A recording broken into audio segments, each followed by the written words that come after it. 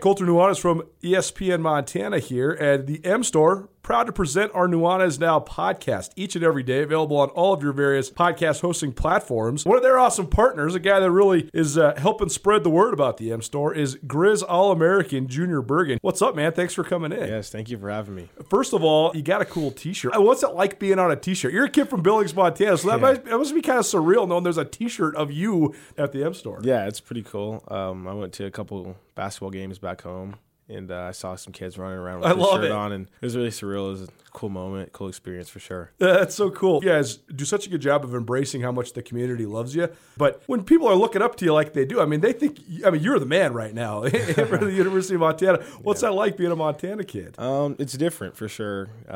Growing up, you kind of look up to guys like who are in the NFL and stuff like that. But, it's just great to have a positive influence on these kids' lives. I just want to make sure I set the example and lead by example and give them someone to look up to. Go check out the M Store. They're located there at the corner of Higgins and Broadway here in the city of Missoula, and you can also visit anytime online, montanamstore.com. They have all the latest and greatest, a whole bunch of original Grizz gear, and of course, they have Junior Bergen t-shirts. Junior Bergen, proud partner with the M Store, as well as us here at ESPN Montana. Thanks for swinging by, man. Yes, sir. Thank you for having me.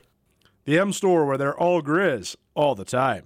Sportsbet Montana is powered by the Montana Lottery. Join in on the excitement for Sportsbet Montana by betting on your favorite sports and teams both collegially and professionally. There are multiple ways to bet, including in-game, which gets you into the action live as the game unfolds, and parlay betting, where you could have a chance to win big. Sportsbet Montana is a secure and interactive way to win while watching your favorite sports. Bets can be placed securely on the mobile app while at an authorized Sportsbet Montana location or by using the Sportsbet Montana kiosk located at approved vendors. Montana bettors have wagered more than $28 million since Sportsbet Montana launched almost a year ago, and in that time, bettors have won more than $25 million. Sportsbet Montana's retail partners have more than $1.7 million in commission. Head on down to your authorized Sportsbet Montana locations and get in on the fun today.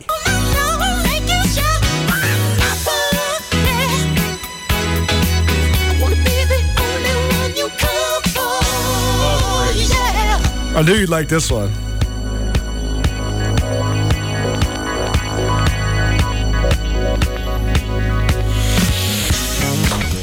How can you not love that? Man, I know. That drop right there is sweet. It's so funny, too, because Prince was almost... He was pigeonholed into being like pop music because of certain elements that were sort of, but if you understand the nuance, in no way similar to Michael Jackson, right? No. They're in no way similar, but he was pigeonholed into that like he was like the alternative Michael Jackson or something. The 80s were all about that. If you look at that, it was like Michael J. Fox or Ralph Macchio. It was Michael Jackson or Prince. It was like you watched ABC or NBC. You drank Coke or Pepsi. Like the 80s and the early 90s were so polarizing. You wore Reeboks or Nikes. Like there was just this, you had to have this like either or kind of thing, and the 80s was filled with that. But like that song, I Want to Be Your Lover by Prince, it's gained traction in recent years, especially since his death. Mm-hmm. It was something, if you were into funk music, which at the time though was sort of post-disco, so sort of not in vogue. So guys like Niles Rodgers, guys like Rick James. There was a couple that had a little bit of a mainstream crossover, but not really. And Prince was cutting funk albums, his first couple albums, and then that became more R&B when he did Purple Rain. And then because of just like the success of some of the singles of Purple Rain, all of a sudden then pigeonholed like he was a Michael Jackson. Yeah. And it was never like that. No, I think his abilities are on a much different vein of life than Michael's was. Nuanez Now, 102.9 ESPN Missoula. I'm Colter Nuanez. We do this each and every weekday. It's your one-stop shop for all things sports and regimes here. Hip-hop, funk music, all things music. Each and every weekday, 4 to 6 p.m. SWX Montana Television as well. If you want to watch the Bobcat Sonny Holland scrimmage tomorrow, 1 p.m. kickoff from Bobcat Stadium, it will be here live on SWX Montana. If you missed anything in the first hour of the show, we talked about some of the great villains in sports history. Renee Nazelrod from Vertex Fitness swung by, and we also had our Student of the Week of this week, and we'll continue to follow up with some of those over the coming days and weeks as well. You find all of it on the podcast. Podcast is proudly presented by Blackfoot Communications, The Wingate by Wyndham Hotel, as well as Sportsbet Montana. If you want to give us a call or shoot us a text, 406-361-3688. That's 361-3688. We did get a text from a listener asking if we're going to read the essay that won our Grizz Greats painting contest. It was won by Aaron Held, and Aaron is actually a former long snapper for the Grizzlies, played for the Grizzlies about a handful of years ago, and his story is really good. So I will pull up that essay. We will read that here before the end of this second hour and take you into your weekend with a great story from a former Grizz about a long flight home from South Dakota. Regime Seabrook joining me in studio like he does each and every Friday for the foreseeable future, as long as his foot doesn't fall off. Hey. That's one other thing we talked about in hour one. Regime got bit by a Hober spider. That's why he's not standing up. My man is a little bit gimped up. So we hope you heal up fast. Thank you. It's not affecting your thought patterns, though, so that's a good thing. Oh, no, never. The brain is always working on the optimal level. So this is a broad conversation I want to have about just the state of college athletics, because I think that there's a variety of different factors that are all coalescing in both negative and positive fashion. And I think that we're reaching a breaking point, particularly when it comes to the gigantic multi-million and even sometimes billion-dollar revenue generators that are FBS Power 5 college football and Power 5, and to a certain extent, let's call it Power 7, because the Big East does have a pretty big piece of the pie in men's college basketball. Agreed. But I think that we're gravitating towards a variety of different things. But the one thing that I worry about on the small school level, on the bottom half of Division I, which includes the Big Sky Conference, includes Montana and Montana State, is that I worry about the overall landscape of the level of play being fundamentally altered, because I think forever and ever and ever there's been this perception, and in my mind a fact, that your athletic department is the front porch to your university. So having sports is essential to attracting students. I think that having sports is not that essential to attracting students anymore. If you have a great sports program, if you're Ohio State, or if it's something that's culturally relevant on your college campus, then it still is an attraction. Agreed. And I don't think that there's a lot of kids out there now that are choosing to go to schools because of their sports programs, but they might choose to not go to a school because they don't have football or they don't have men's college basketball, right? So I'm not saying that it's completely over. I do think that students still do enjoy the experience of going to games, but I don't think it's as big of a deciding factor. I think if you don't have it, maybe it is as far as a no, but I don't think there's as many kids that are choosing to go to schools because of sports teams. Therefore, then, over this last year to 18 months, we've had this experience where schools have been shown what it's like to not have football. How does it affect the campus community? How does it affect your enrollment? When the COVID regulations and things are pushed to the side, does Eastern Washington see any drop in attendance from not having football, but then returning to having football in the spring? I don't know, but I just think that there's this weird judgment day that's coming, because I think if you give administrations, especially ones where the school has little to no tradition in the sports, if you give administrations this example of what it's like without, now they have a reason to go without. And I think Eastern Washington's a great example. They're, by the end of this month or maybe next month, within the next 4 to 6 weeks, they're going to have to make an announcement on what their future is. Are they going to stay where they're at as an FCS member in the Big Sky Conference? Are they going to drop to Division II, which would reduce their football scholarships by about half? And then you could eliminate probably some women's sports that exist for Title IX. And all of that is an ugly situation, but it is a way to save money.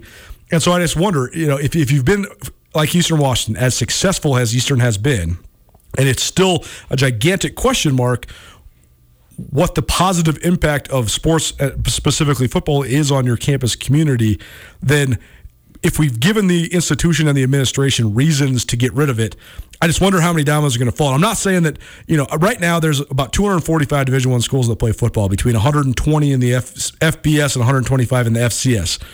You just wonder how many of those are going to be impacted. I'm not saying it's going to be 1/3 or anything crazy like that, but I do think we're going to see a small little erosion of schools, particularly when it comes to small schools playing football. Yeah, it's gonna be like succeeding from the nation. You know what I mean? The landscape, if this continues to come into fruition, the landscape of college football / college basketball is going to change dramatically and drastically. To me, Colter, there's a larger issue. When the pandemic broke and college football was going to be canceled, what I saw and spoke to family and friends about was how scary it is that these great academic institutions are being built and led on by football. Like the fact of the matter that our athletics are driving our academics is an issue in this country. So to me, the fundamental issues that these universities are going through have a lot less to do with each individual, school, Power 5, what have you. It's a societal issue. We've put so much money and emphasis on sports that we've lost sight of why universities are here. We're not here for football. We're here to educate our kids. You know what I mean? And as much, I love football too, but when I think about going to college, I didn't go to college for football. I went to college for college. So when we talk about this very like Eastern Washington, our cousin to the west, it's scary. It's very scary. And what I don't like about it is the biggest thing is something you touched upon is the reverberation. Sure. Of all of a sudden you're cutting programs just because. That's thousands of kids across the country that now do not have that opportunity just because of politics and or dollars, which usually go hand in hand. And you, as somebody that's coached a lot and mentored young people, and myself, somebody that's been around young people that have participated in Division I college sports for 15 years now, the pursuit of it, the challenge of it, the discipline that it teaches you, the endurance and the perseverance, and if you can make it to the end, no matter what your success level was, the accomplishment that is, it's fundamentally excellent for kids, and it is a part of education more than anything, because it's not about the money. That's why I get so mad when the money gets in the way of everything else, right? Mm-hmm. The Clemson men's track team, it shouldn't be about making money. It should be about displaying the pride of your school, displaying your exceptional athletic gifts, enduring the marathon that is a college track career. No matter what event you run, it's going to be a grind because you have to train so often, and you're going to be injured incrementally. Almost always, it's almost inevitable in track and field. And so that's just one example. But I just think that that's where it's flawed, is that I do think that regardless of the revenue produced, the existence of athletes on campus in a lot of ways sets the tone for everybody else on campus. You can say this, that, the other thing about athletes and their position in the hierarchy of a social structure, but oftentimes those are the leaders when it comes to health. They're the leaders when it comes to just being leaders, leadership qualities, being dominant characters. Most athletic departments, the student athletes have better grade point averages. Most athletic departments are not like some of the big schools where it is a meat market, where they are screwing with the grades, giving everybody a tutor. Right. Most places, like at the University of Montana, pretty much every athletic department has a 3.2 or a higher GPA, which is significantly higher than the rest of the student body. So all of those things is good for a campus community. But then on the flip side, the reason like Eastern's going through this right now is not that Eastern itself is not sustainable athletically. It's that they've experienced a lack of enrollment. Therefore, then they have budget cuts that are going across campus, and the faculty is arguing, well, if we're laying off professors and we're cutting departments and programs, why is this athletic department that operates at a deficit that is subsidized 80+% of its budget by the state, why isn't it incurring some sort of cuts as well? So, I mean, it's a dichotomy, right? Because it does add to the campus culture, but it also, from a pure business standpoint, it's not inarguable that this is a solution that people can go down, right? Schools can go down. Yeah, the flip side for it, we'll just take the pocket sample serving size of Eastern Washington. Say they do go D2 culture. The beauty of their program is even though they'll take a shot in the arm, they'll kick the system in the shin on the backside because of the type of programs that they run. So right now they're going to take it on the chin, but down the road they'll make back what they've lost just due to who they are. What I don't like about it is it hurts Big Sky Conference. Like that just, back to that whole reverberation thing. Like that was a quick trip for us. That's, outside of MSU, that's a great rival. like, less than 4 hours away, and it just, I don't know, the state of the world, let alone college football, it's just in flux right now. Speaking of rivalries, Nuanez Now, 102.9 ESPN Missoula, statewide television, SWX Montana TV, Regime Seabrook joining me, Colter Nuanez. I was thinking about this the other day. I do think that there's still fierce rivalries in the Big Sky Conference. I think that the omnipresent nature of the rivalry between Montana and Montana State makes it so that there is a square divide. And I think that both amongst the fan bases, the alumni bases, and current and former players. And I think it would be very rare to ever see a guy transfer from one school to the other. Mm-hmm. That said, not very long ago, relatively, in the mid-1990s, Idaho was still in the Big Sky Conference, and Idaho was Montana's secondary rival. And I think if you asked most Montana fans, they would tell you it's 1A and 1B who they hated the most. And when we did this Grizz Greats, the 1995 National Champions Series, the final regular season loss of Montana's season, that 1995 season, I think they only had 3. One of them was to Washington State. And then another was to Idaho. And we interviewed all those guys from the 95 National Championship team, and they all said unquestionably that the team they hated the most in the league was Idaho. Not Montana State, not Eastern Washington, Idaho. What I'm getting at now is a couple days ago, the Grizz Benz basketball team signed 3 players during the opening of the late signing period. And they signed Lionel Martin Jr., who was a junior college transfer from Otero Junior College. They signed Jonathan Braggs, who's a combo guard out of Bishop Gorman, a powerhouse down in Las Vegas, a prep kid. And then they signed Scott Blakeney, who's a graduate transfer from Idaho. Nobody blinked an eye. And I thought, how ironic. Idaho's only been back in the Idaho left the Big Sky Conference for 20 years, and they've only been back in the league now for 6. But that would have been unheard of 25 years ago. Travis DeCuire, when he was playing at Montana, would have never transferred to Idaho, and vice versa. There's no Idaho guy that was going to be accepted if he transferred to Montana. So I think that, to your point, though, like in terms of rivalries, I think that in certain ways, some of the secondary rivalries are dying. Yeah, and that's the kind of stuff that like when I look at Big Sky football, I circle those 2 games, Eastern Washington, Montana State. Like those are just 2 games. It's non-negotiable, not going to miss them. When you start taking away some of that historical, going back to like the villains, you start taking some of these roles away from the game, it's going to impact, effect, and affect anyone who's included.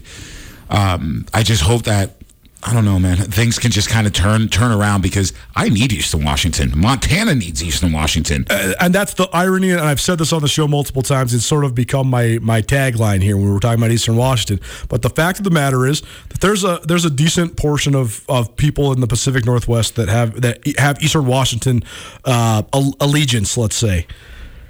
That number pales in comparison to the number of people that live in just the state of Montana alone that care about Eastern Washington. Right. There's way more people in Montana that follow Montana and Montana State that fiercely care about Eastern Washington. Agreed. I would say that there's between 5 and maybe even 10 times as many people in the state of Montana that passionately care about the existence of Eastern Washington in the Big Sky as a rival as there is that care about that, tailgate before Eastern Washington games. Oh, absolutely. Absolutely. The only benefit to having them go down to D2, so I don't know. We might be able to get a couple more athletes.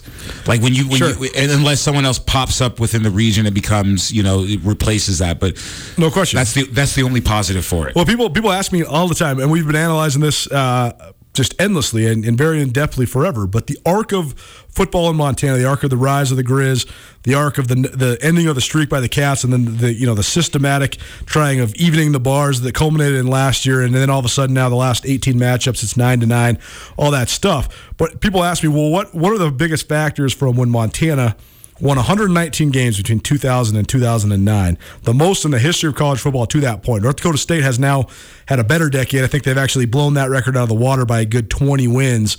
But Montana, 119 wins in one decade, which is the most in the history of Division I college football. They won the Big Sky Conference every year from 2000 to 2009. 12 straight conference titles, the second most in college football history. Only Oklahoma, Bud Wilkerson's Oklahoma teams in the late 40s and early 50s had more conference titles. And Montana, they were peerless in a lot of different ways. And people ask me, what are the factors that went into the Grizz taking a step down? And I think one of the most underrated factors, to your point, is that Montana used to dominate the recruiting in Eastern Washington. They were getting all the dudes from the Coeur d'Alene through, let's call it Ellensburg / Walla Walla, like the center of the state. East to center. Right. They were out recruiting Eastern in that area. They were letting Eastern get all the West Side Washington guys, Seattle, Tacoma, Puyallup, whatever. But they were dominating the east side of it. And they had so many good players from there. Craig Metler, our good buddy, who's Sentinel track coach. He's from Walla. He's from Walla Walla. Yes, they had Tyler Hobbs from Spokane. A bunch of good players from that neck of the woods. A bunch of good offensive linemen from there too. But that fell off, and I think that now Bobby Hauck's been going back that way to recruit. So it's twofold, right? When you're winning that recruiting battle out there in Eastern Washington, you're helping yourself and you're hurting Eastern Washington as well. Some people say, "Oh well." to bring this all the way back around, though, here's the fundamental issue that I think is looming for college football as a whole, regardless of who legitimizes or delegitimizes or perhaps cuts football. I think that there is a potential scenario on the horizon in which the Power Five has already split off from the Group of Five. That's just the way that it is. I mean, the College Football Playoff is not administered by the NCAA. It's administered by an independent board that was created by the Power Five conference commissioners.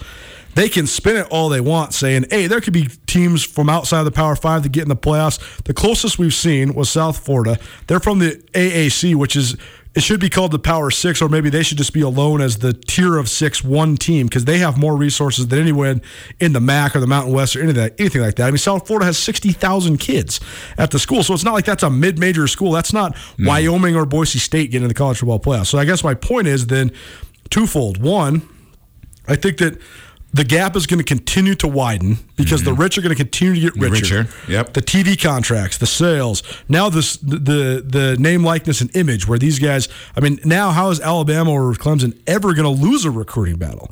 If you can offer everything they have to offer, pro development, flawless facilities, unbelievable opportunity, full cost of attendance, stipend money, Pell Grants, and then all of a sudden you can say, hey kid, you come shoot a commercial for me for the truck dealership and I'm going to pay you $500,000 to sign at Alabama.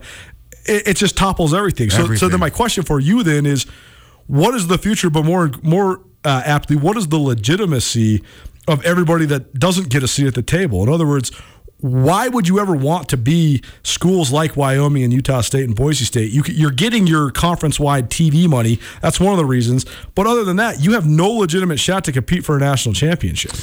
This goes back to like 5th grade science. For every action, there's equal or opposite, right? What's going to wind up happening is the elitism aspect of what the Power Five is bringing to the table will cause a rift. And you will see the shift in fandom. It's like when you watch NBA games, the people sitting in the first 3 rows of those games, they don't give a rat's patootie about the NBA. On their cell phones. They're on their cell phones. They're making money. They don't care about that. Those are those same people who are, putting money into the Power Five and creating that separation. The real people, like at a game, are the ones that are up in the nosebleeds who want to see that. So when the shift happens between the business aspects of the Power Five, but the passion of the game left over for everyone else, people might go back to the passion of the game. Especially in a highly politicized world right now, people don't want to deal with that. Well, and so this is where I think that there needs to be a re-tiering of Division I. It should have been done years ago. The Power Five is going to split, or regardless if it's in verbiage that it's split, it already is split. It already is. I mean, think of this. Oregon has a hard time buying a seat at the table. That's how lucrative and prestigious you have to be able to buy a seat at the table. And Oregon's got deep pockets. Washington has a tough time. Stanford, tough time buying a seat at the table. Texas has never even got a sniff. They got the money to do it, but they can't get out of their own way. But even Oklahoma is like one tier out the outside looking in, even though they've been there a little bit. But right. I mean, Ohio State, Clemson, Alabama, regardless. What I'm saying, though, is that I think that there needs to be a restructuring then of the Division I level, and because then you could return to regional rivalries, the restructuring of playing for the passion of the game. In other words, Wyoming and Utah State and Nevada, those are regional schools that are right around where we're at right now. Mm-hmm. They have no chance of ever sitting at that table. None. None. So how do you re-galvanize their fan base? And it's not as if their fan base is fading, because most schools, the fan bases, they like the FBS. They like being on the Mountain West Network. They like playing in the bowl games. They like going on vacation and watching their team. But regardless, I think that you could restructure and rebrand if you let the Power Five fracture and leave, and then you restructured what's the middle area. You take all the group of fives and then some of the best in the FCS, the Montana States, James Madison, North Dakota States of the world, and remake the conferences, and then have that level play as we do right now under a playoff mode. Because now Montana State are going to have some schools that are far out in front of them financially, but they could re-engage the upset element by then, okay, now Montana State aren't the top dogs, they're the underdogs, and I think it could be a pretty widespread and appealing thing for college football fans everywhere. To me, that scenario that you just came with, that's more appealing. That's more appealing than, and you know I'm a Michigan State guy, that's more appealing than me watching Michigan State play Ohio State.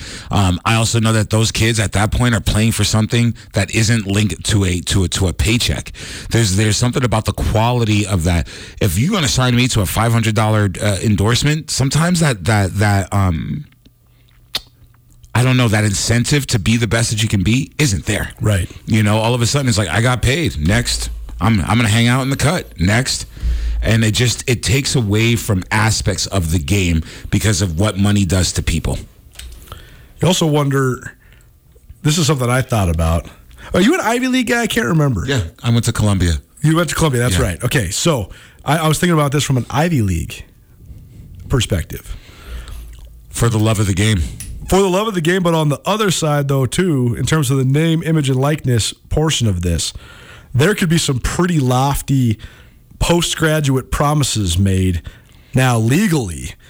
So in other words, you got this kid who's from upstate New York. Mm-hmm. He's a 4-star recruit. He's a quarterback. Mm-hmm. But he's also a 4.0 student, and he's good enough academically to get into the Ivy Leagues. Mm-hmm. Now all of a sudden, Yale's saying, "Hey, you come here, you get to play, the purest form of football in a playoff structure. Although the Ivy League has their own playoffs, they don't actually go to the playoffs. But regardless, and we'll make sure that you get a meeting at the table with, said hotshot lawyer in New York City when you're done." What do you think of that? Is that good or bad for the game? I don't know, man. That's I got to sit on that. It's not to say it doesn't already happen, right? I mean, because college is all about connections. It's all about relationships. My initial visceral reaction is it's not good. It's just not good. And as much as I love sports, we just have almost at times too much invested in them. Oh, no question. Just too much invested in it. Well, and here's the irony of it all. In terms of our spirit and soul connection to sports, there's a pull that's undeniable, but I think we misperceive it. We turn it into tribalism, or we turn it into bloodlust for winning, or bloodlust for attention, or my team is more prestigious than yours, rather than analyzing it as a coming to adult ceremony, or I like that. There's so many things that are primal about sports that I think that's why we are so magnetized to them, but the common American sports fan thinks they like sports for a different reason than they actually do. I agree with that. I like sports, football in particular, for the gladiatorial aspect of it. Like, as much as I love football and just the base pure form, sure, there is something so Spartacus-esque about football. The crowd, the emotional wave, for sure. But there's also the ceremony, right? There's the ceremony, the becoming a man ceremony. Absolutely, it's one of the last great passageways, right? It's one of the last great proving grounds. It's one of the things that I think is missing in our society. I've been talking about this with this coach that I've been spending some time with, and he was talking about how the elimination of becoming an adult, whether it's becoming a man or becoming a woman ceremony, the elimination of that in our culture has been so detrimental. Yeah, it takes away the pecking order, right? The hierarchical way of thinking, and right. Sometimes, as much as people don't like that conformist, draconian type of thinking, it's needed. Like, 100%. That's why we have 35-year-old boys. Totally, we have 50-year-old boys. No question, no doubt. We need that metal testing back in our world. I like that. So this brings us full circle then to if all of this was to happen, if the fracture was to happen, I don't think it's a doomsday. In fact, I think it would be better all the way across the board if it was legislated and the logistics were smooth and proper. But then there's been a lot of talk. I mean, Stanford, for example, was one. There's 32 varsity sports that are available at the NCAA level. I believe that Stanford, Ohio State, maybe I'm missing a couple more, but there's less than 10 for sure, maybe even less than 5 schools that offer all 32 varsity sports. They can fund all of them. They can fund women's rowing and men's diving and crew and gymnastics, and polo and gymnastics and all this stuff, right? But COVID, it showed just how detrimental it could be so quickly, because Stanford, cut, I believe, 4 sports over the last 18 months. Minnesota, I can't remember which varsity sports they cut, but they certainly cut sports. Clemson cut men's track. I mean, how do you cut men's track when you're in the heart of South Carolina? I mean, stone's throw away from the best track athletes in the country all around you. But it just shows you the impact you could have. So then this is actually then to come back around to a point that Tucker Sargent actually has told me many times on this show and in other conversations. Is it his birthday? It is his birthday. Happy birthday, Tuck. Happy birthday, Tuck. That's right. Good memory. Yeah. That the now I completely lost track of. Sorry, man. No, you said it, and it, it's like that the sustainability then would be the club model, because the University of Montana right now has a lacrosse program that's been around now since I was in college. Speaking of Tucker, about 15 years. Tucker helped basically bring this to Montana. And club is just like the broad way to say, because at this point, it's a varsity sport. It's just not under the umbrella of the athletic department. But they have a budget. They're raising money. They have a bus. They're making a travel schedule. They're playing, competing. They're competing. They have equipment, sponsors, yada, yada, yada. And why does it exist at the University of Montana? Because there's enough people, even if it's a corner of the sports-loving population, that want it to happen. Yes. And so that would be my argument then, is if reduced football revenue or reduced men's basketball revenue, like the NCAA tournament not happening in 2020, if that then leads to the elimination of a woman's sport or a non-revenue sport of any sort, man or woman, that's unfortunate, but they need to re-strategize. In other words, if because Stanford couldn't earn NCAA tournament money, they had to cut one of their least revenue-producing sports, they should just let it exist on its own and see if they can self-fund it, right? They should see if they can raise the money for it and they could take it down. So I just think that, in other words, all of this is to say there's going to be, in my opinion, a gigantic fracturing across college athletics. But fracturing is maybe too harsh of a word, because I don't think it's necessarily going to be bad. If it's managed in the proper way, it could be a good thing. I think so too. I think what it may go back to, Coulter, is like how you're talking about these large independent entities are kind of taking over for the Power Five. You'll have mid-major entities coming in to kind of pick up where the big boys left off. So now we might see a big sway in business and how business gets incorporated for the back half of the non-Power Five situations. We may see the advent of new companies that we never heard of because they weren't able to, like as you say, sit at the table with the big boys. So we may see some of what has happened to our government. It may become privatized all along due to big business and having them sustain and fund it. Last thing on this. What do you think is the biggest worry when it comes to this name, likeness, and image that's going to come down the pipe? I mean, how crazy could this be? Because like back when it was illegal, Eric Dickerson's still getting an El Camino dropped off on his front lawn. Now that it's legal, what's the limit? Is there one? I don't know. That's a tough one. That's such like an open-ended, ambiguous question and reply. I think that if someone's going to take your image and likeness, you should be compensated for it. For sure. A la the O'Bannon brothers that kind of were the pioneers for this movement. People are making way too much money off of the young backs of these young men and women, regardless of the sport or the program. So compensate them for what they are. Like, I don't care that they're getting a college scholarship. You're making billions of dollars. Like, what that college scholarship's a drop in the bucket off of what you're making off of one or two of those guys or those girls on those teams. Pay them. They deserve it. Give it up. I know. There's so many layers to it. That's so because I totally agree. If you yourself, your talents are making an organization money that is profitable, then you deserve to get paid for your time. If somebody's making money off of your image, you also deserve to get paid for that. On the flip side, I think that this is where it gets so skewed, is the fact that with full cost of attendance and Pell Grants and full ride scholarships and all these things, let's say you're Regime Seabrook, you're a sophomore defensive tackle for the Clemson Tigers. I'll take that. You have your tuition fully paid for, room and board, books fully paid for. You are also likely receiving probably a $1,300 to $1,600 a month stipend. as part of your full cost of attendance. So that's $1,600 cash money that you can do whatever you want with, unless perhaps you're living in a place that is nicer than what your living expense is, but you can still supplement what your basic living expense is. But then you also have $1,600 of expendable income. There's also a chance then that maybe you have a Pell Grant, maybe you have some sort of FAFSA or some sort of student aid, depending on where you came from, what your parents did, how much money they made, whatever. So now all of a sudden you probably have, I'd say between $10,000 and $12,000 a semester just in your bank account to do whatever you want with as a 20-year-old. Again, there's the dichotomy. On one hand, you are part of an organization that is making hundreds of millions of dollars, that is marketing the Clemson brand on a higher level than maybe any other medium that we have. And Clemson football is probably their greatest marketing tool as a university. But are you being overcompensated, undercompensated? Again, we are already giving these guys money, but is it enough? That's where the dichotomy lies, right? Right. I don't think it's enough. I'll take the University of Montana. You know how crazy it is watching guys walk into Albertsons at 11:30 at night, and they are like literally buying food because they have no access to things, right? Or they're having to I don't know, rob Peter to pay Paul just to hang out with Mary. I think and that's this level. This level is tough. This level is extremely tough. So with that being said, I think there needs to be some increased. If you're going to give me $24,000 a year for 4 years, but I'm making you $1.8 million, right?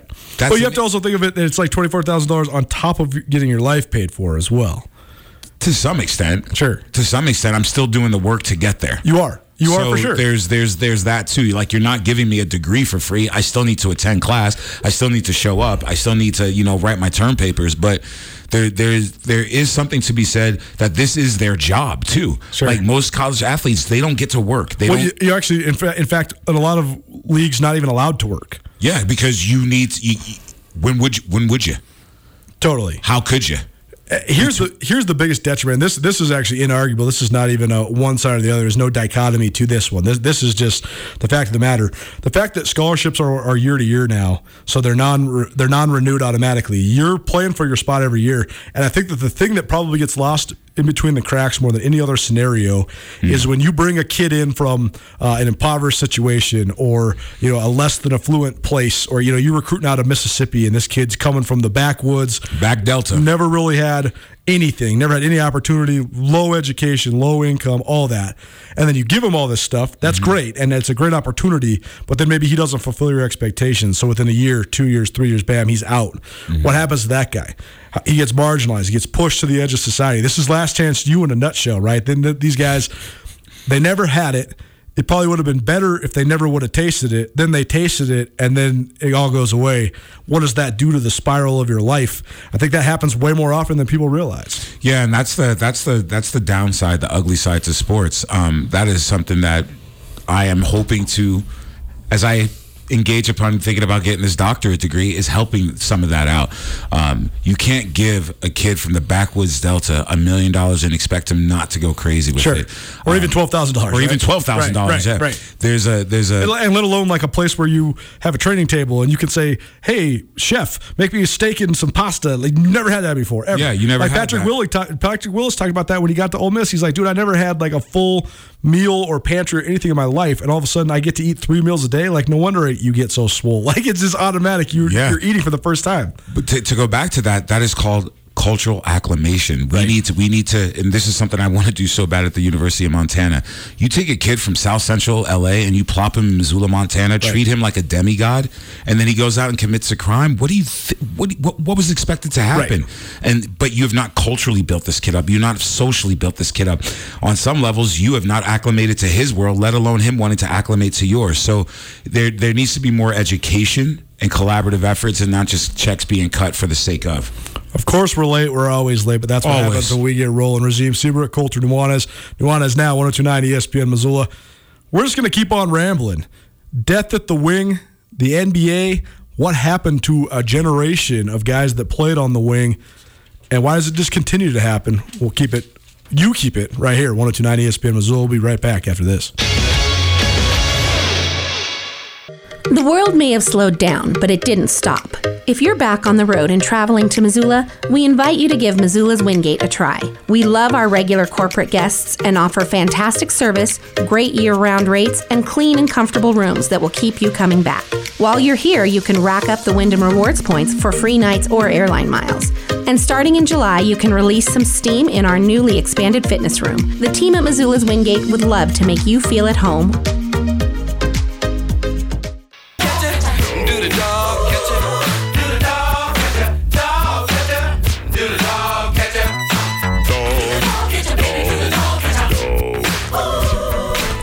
Definitely in contention for some of the best music we've ever had on Nuanez now. Young show, only about 5 months old, but regardless, thanks to Reese in the back for even further curating the already requested playlist. We do this, get a little bit more funky when our good buddy Regime Seabrook is here, and he is right now with me, Colter Nuanez. It is Nuanez now, 102.9 ESPN Missoula.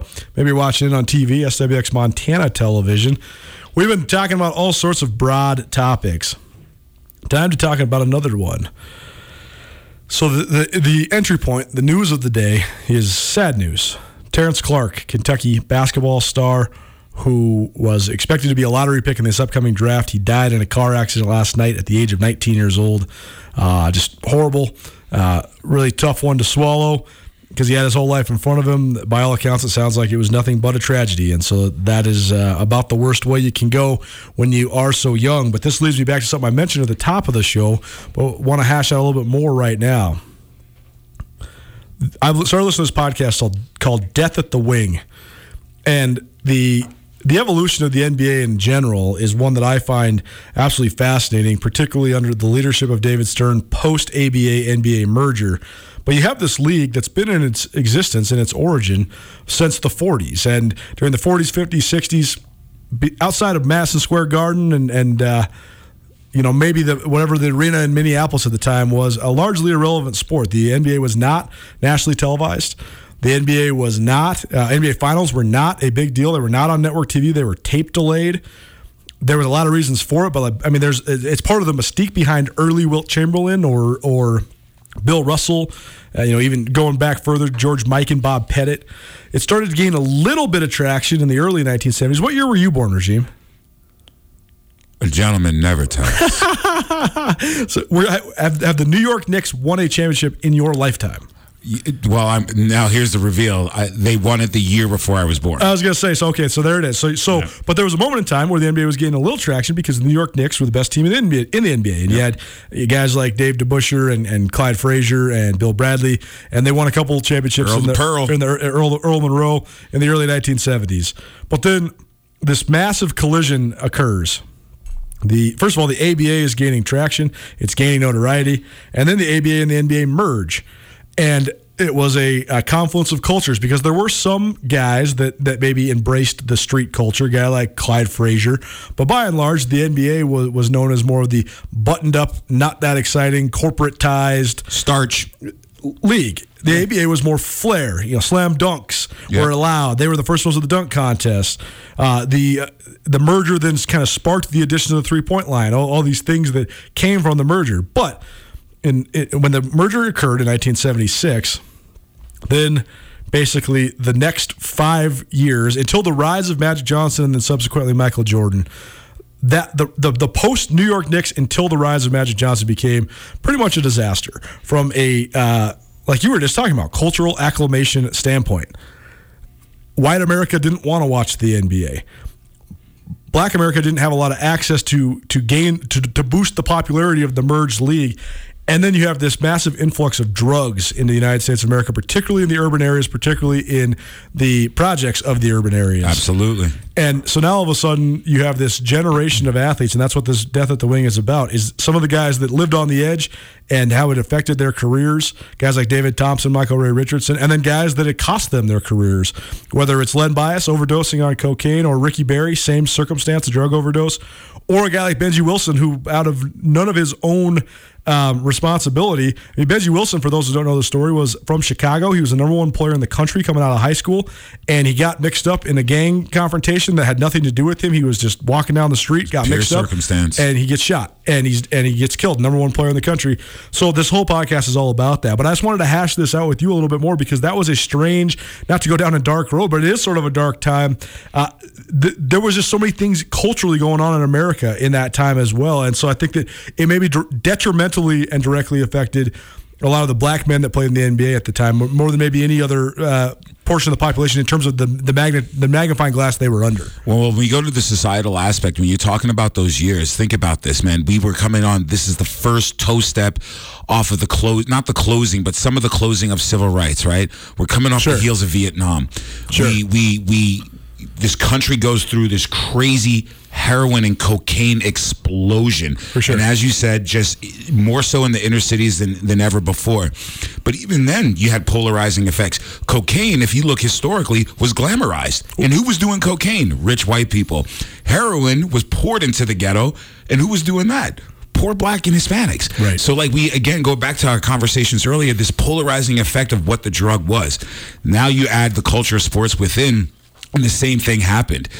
You had guys coming to practice high as kites, but yet the play, the performance, the pizzazz of that is what the people wanted. They didn't want starchy. They didn't want button down. That was boring basketball. You know what I'm saying? So when you have this crazy counterculture going through what we consider mainstream culture, it was gonna happen. It was going to happen. And then when you start talking about some of the salaries that some of these guys started making afterwards, on top of that drug explosion, on top of the counterculture backlash, a lot of these young guys were set up to fail just due to circumstance and environment alone.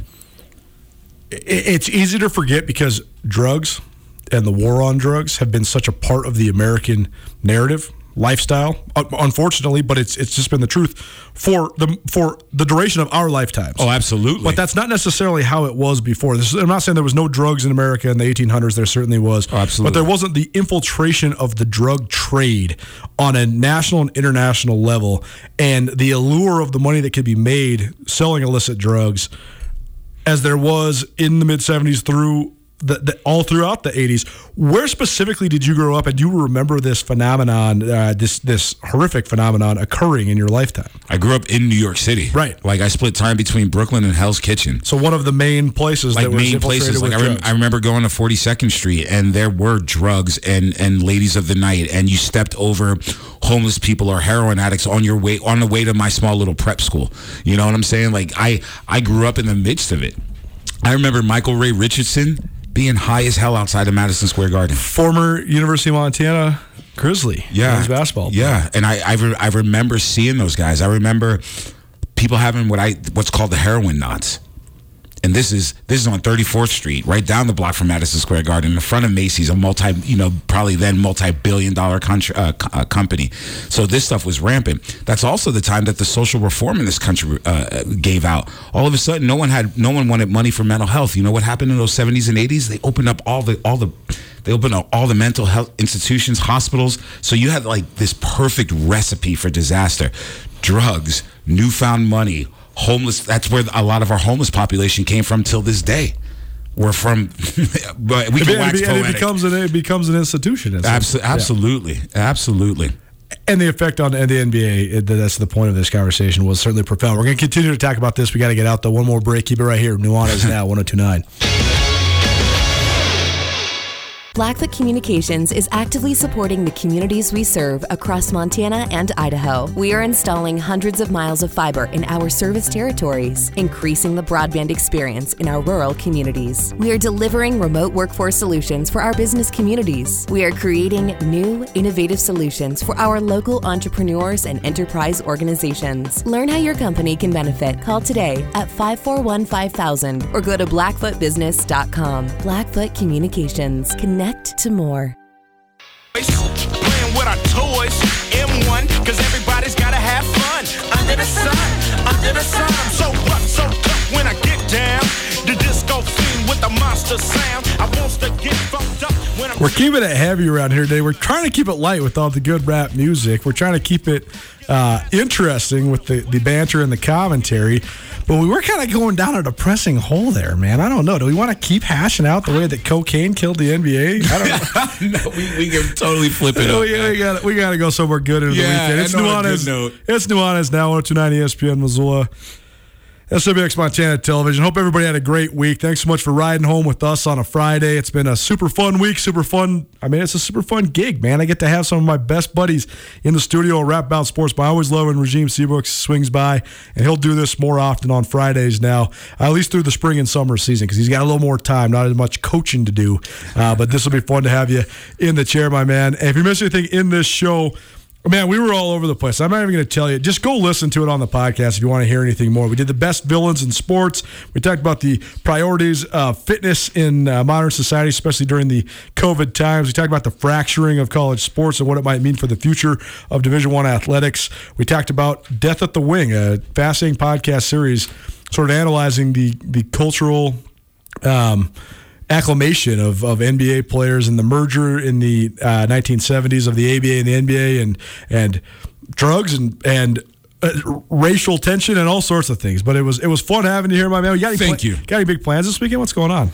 I just had surgery today on the foot, man. So I'm laying For those low. that didn't hear, he's got a little hobo spider bite. So everybody, send the good energy, get the good wishes to Regime Seabrook. He's going to need to heal up. Just laying low. My son's having a little sleepover with a friend tomorrow. He and I are going to probably have a little sleepover in the basement tonight and build a sheet for it or something like that and play some Legos. Maybe watch Falcon and the Winter Soldier. I don't know. Just hang out. Gotta love it. Yeah, man. Well, thanks so much for being with us here on Nuanez Now. I'm Colter Nuanez. I'm going to be hitting the road to Bozeman, so I'll have be safe, brother. One last Hoorah! We got one last spring football event to cover. It's been so long since football. Now I've gotten to go to football games for 3 Saturdays in a row. Albeit this one at Montana State, an inter-squad scrimmage, but we'll have full reaction and comments from Brent Vegan. Get commencement ready at the Montana State Bookstore, your best place for blue and gold on game day or any other day. Their grad fair sale is going on right now if you visit msubookstore.org. Free regalia when you purchase a diploma frame at the MSU Bookstore. You can obviously visit the MSU Bookstore on the Montana State campus. The Montana State Bookstore, your best place for blue and gold on game day or any other day. Visit on campus or at msubookstore.org.